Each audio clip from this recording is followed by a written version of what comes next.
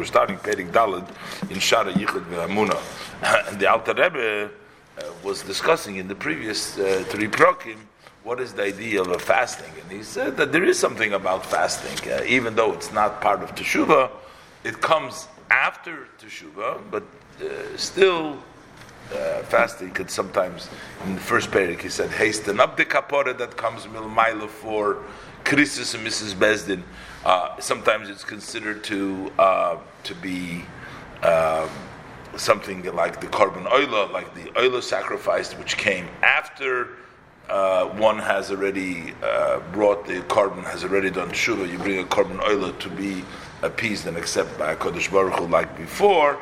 And he talked about the Arizal, who brought down the various different fasting for the various different sins, and what happens if you do it several times, and based on that, and then he gave you the advice that maybe once in your lifetime to do it 3 times.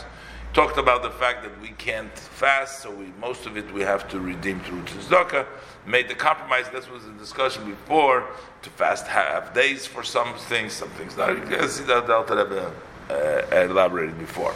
But now he's going to go back to the main topic, which is he wants to bring out that all this is the second step. The fasting is the second step, but the first thing we have to do the first step. The first step is doing teshuvah. That's the first thing. So we have to explain what is the idea of teshuvah, and he's going to explain the way that teshuvah is according to the Kabbalah, according to the Zohar. It's not means just teshuvah to return to Hashem, not to do so, as he said before. But something else happens at the time when we do teshuvah. When we do teshuvah, it's tashuv hey. Teshuvah means it brings back the hey.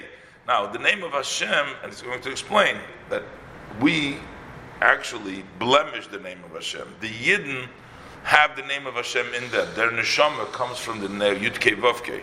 And when we do an Aveira, we blemish our connection to Hashem.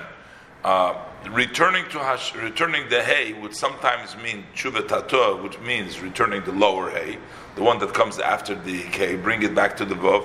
Teshuva ilah, the higher level of tshuva, would mean bringing back the upper level of hay to the yud, so it should be yud kei vav kei. He's going to explain how the yidden are really a part of the name Yud Kei Vav Kei, how an Avera causes these separations from the haze, that they separate from the name of Hashem, and how through Teshuvah we have to return that. And that comes the first thing before we even start talking about fasting. And he's going to elaborate about how the things, our relationship with Hashem works, and how come we see sometimes people live good lives even though they have punishments that they were supposed to die, and they still live. So it's going to be a lengthy explanation in the next few prokim. So let's continue in Perek Daled. Ulam, however, Kol HaNiskar Lil, everything that we mentioned earlier about the fastings that we say that come in association with Teshuvah, Huligamar HaKaporu Meidek HaNefesh Levad. That is only meant, the whole fasting is only meant to complete the atonement and to clean the soul to Hashem, which means they fully clean to Hashem, which means you already did teshuvah and you already been forgiven, and to complete it, so they should be lerotzin chaviv, like a korban afterwards, like the korban oila. So then you needed to do the fasting. So this comes achar hatshuvah commission is boyer leil magmor perikam dezvachim, as articulated earlier from the Gemara in the first chapter of Zvachim. That over there it says the oila is a doira. The oila is doiron hi la'achar sheritza hapraklik d'chulu. That the oila, which is the fast, corresponds to the oila that one brought, and that's not only, as we said, for Krisis and Mrs. Bezdin, which the Braisa said has yisurim. That's for all mitzvahs. So there was an oila that after you have an intermediated, you have the praklit who goes ahead and speaks to the king on your behalf to forgive you. Then once he forgives you, so in order for you to be accepted to the king as you were before, then you send him a gift. That is the idea of the fasting. Omnom hascholos mitzvah tshuva v'ikra. But what is the beginning? How do you start the mitzvah of teshuvah? What is the main meaning of teshuvah? It's not that gift. It's not the fasting. It's loshuv ad Hashem, to return to Hashem. To return to Hashem means to return to Hashem. Means to bring back also the hay to the Shem Havai, as we're going to see. Be'emes u'b'leiv shalom, with truth and with a complete heart. That is teshuva. So we are forced to now to explain well, with a good, wide explanation, by introducing first this that the Holy Zohar writes, as he explains the word of tshuva by the way of the secret, by the way of the Kabbalah, the esoteric way. It says Toshuv Hey, that you should return the Hey, so that the letter, the Hey from the Shem Havaya, should go back to this. So he wants to explain that. So we're saying over there, Hey Tata, the lower level of the Hey is Tshuva Tata. That is, which means when you return the letter K to the letter Vav, and then you have Hey Ilah, the upper level of the Hey. The Yud K is Tshuva Ilah, that's the elevated level of Tshuva. So, bringing back that level, the Hey to the Yud is the elevated Tshuva, and bringing back the Hey to the Vav is the low level of Tshuva. So we need to explain that, what is this idea, and how does it mean? The bigger, the lower level of what makes the blemish, and the upper, lower level, how to return this, as we'll see. But Gam also, we need to explain is Mashakos Bezoyer HaKodesh B'Chsas Mekoymes.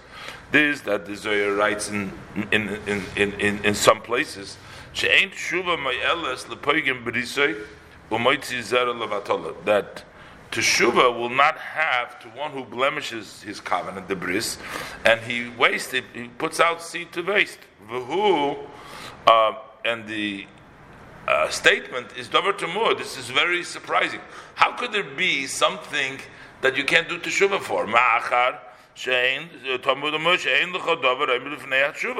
We know that nothing stands in the way of teshuva. Everybody can always do teshuva. How could the Zohar say that you can't do teshuva for that? Even such sins as idol worship and kilu arayis, prohibited relationships, intimate relationships that are prohibited. We are also, now over there, we find that the Torah says that one must even let himself to be killed and not violate those Avedas. There's only 3 Avedas, Gil Arayis and Aveda Zorah, the Chulu, etc. It doesn't bring down Shvichas Damim. But over there, we know that you can still do tshuva for them. And yet, here you're telling me for Moitzi Levatola that there is no tshuva. So why does it mean there's no tshuva? So Peidish Bereishis Chochma. So the Reishis Chochma explains this. Shekavonas HaZoyar, that what the Zoyar means is She'ein Teshuva Ilah She'ein Ma'el Teshuva Tato Kim Teshuva Ilah V'chol. So what it means is Zoyar means that for this sin it won't help to do the lower level of Teshuva, but the upper level of tshuva. When it says it doesn't help tshuva, it means the lower level of tshuva doesn't help to it. So also to understand this, so here we see also what we brought out before, tshuva lo, tshuva tator. So we see that for some sins, or for this sin particularly, it doesn't help tshuva tator. You only need tshuva lo. What does that mean? To understand this a little bit. As the Rebbe says, it means a little bit in quantity and a little bit in quality. Not understanding fully, but just a little bit. Even though the Rebbe says Barchoves Habir before, he said before, I'll explain it widely. But maybe to understand it, you can only understand a little bit. But he's going to articulate this.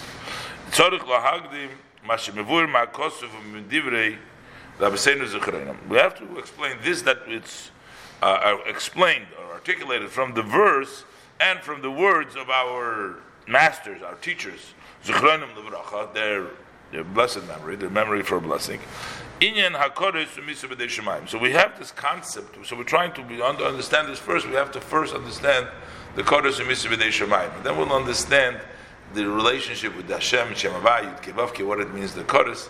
So, but first we have to understand in the very simple meaning, what is the idea of Kodesh and Mitzvah B'dei Shemayim. Sometimes when you do a certain Averis, the Torah says that the punishment for that is Kodesh. And some Averis, the punishment for that is Mitzvah B'dei Shemayim. K'sho'avar Aveira shechayovim oleh HaKodesh. So we know that if one violated a sin which you are liable for Kodesh, hoyameis mamish koidem chamishim shona. you would actually die. It wasn't a spiritual death. It wasn't a substitute death. It was not that you would get poor. You wouldn't get. It would be meis mamash. You would actually die before Chamishim Shana. So we see that it means literally uvimisu b'dei shamayim. And sometimes when and there's different opinions exactly. This is one that Rebbe points out what age exactly, 50, 60. But it says uvimisu b'dei shamayim, when a person gets the misa and by the hands of the heaven, meis mamish. Again, this is a literally death would take place before the person reached koydem shishim shana, physical death of the body before the person turns 60. And he brings an example, Ki Hananiah ben Ezer Hanavi ben Yirmiyah, the story of Hananiah ben Ezer, the prophet in Yirmiyah.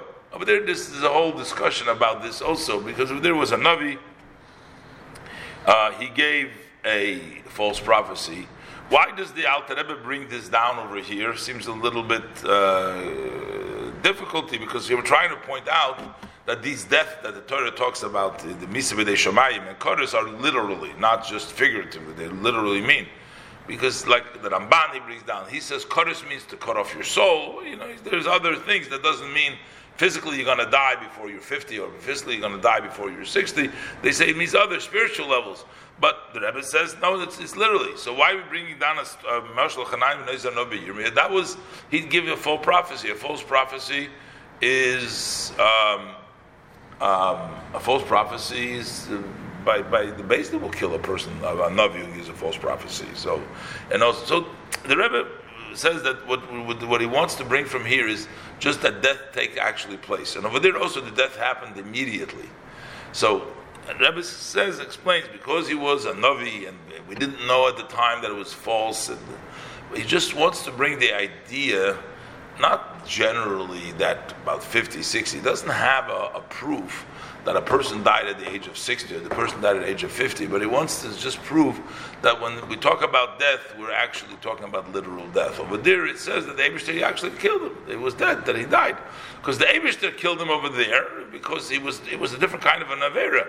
But he says, when the Eibishter says you get cut off, and the Eibishter says you're going to die, he actually dies. So it's not like anything literal. So that's why he brings the proof from there. And he says, for the Gabi Misa, that's what he says. So it doesn't mean that by Misa B'dei Shamayim, which was the Avera of Erva Oinon, they were Zedel Vatala, so they were also died immediately. They wish to kill them. So even though we just said by 60 they're going to wait, no, he says Lav Dafke. Sometimes it happens, I guess, no later than 60. So therefore, we see that people that were guilty of death actually died before. Doesn't mean at the age of 60. It means they'll die before they reach the age of 60. So the question is, so what is the bottom line? The bottom line is we're trying to understand. So here you see that the pasuk says that, or for the Chazal we see that there's Kodesh and Misa B'dei Shamayim and everything else, and that means literally.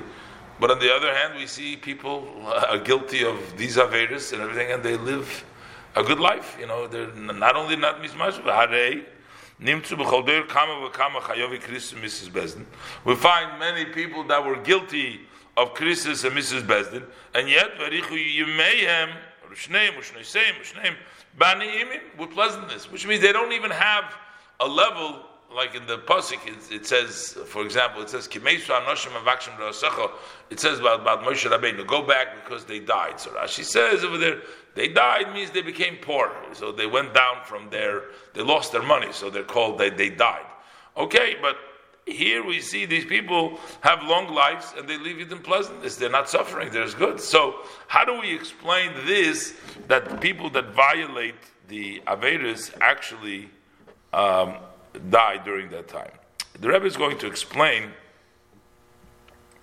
how it works is that there is two different ways of getting chayas of the Eibishter, as we're going to see. There's the direct way, the way it's meant to be. A Yid is meant to get from the direct way. In other words, he's connected to Hashem. And there is a channel, and that channel is actually closed up. That gets cut off like a string, as the Alter Rebbe will explain. But then there's a possibility of getting in a roundabout way. So the life that they get is not really a direct life from Hashem. It's not a life that it's given to them. So there's other ways that they live. And there's that possibility too. In the time of Golus, the connections there's other connections, other forces that are, as we'll explain inside, further on.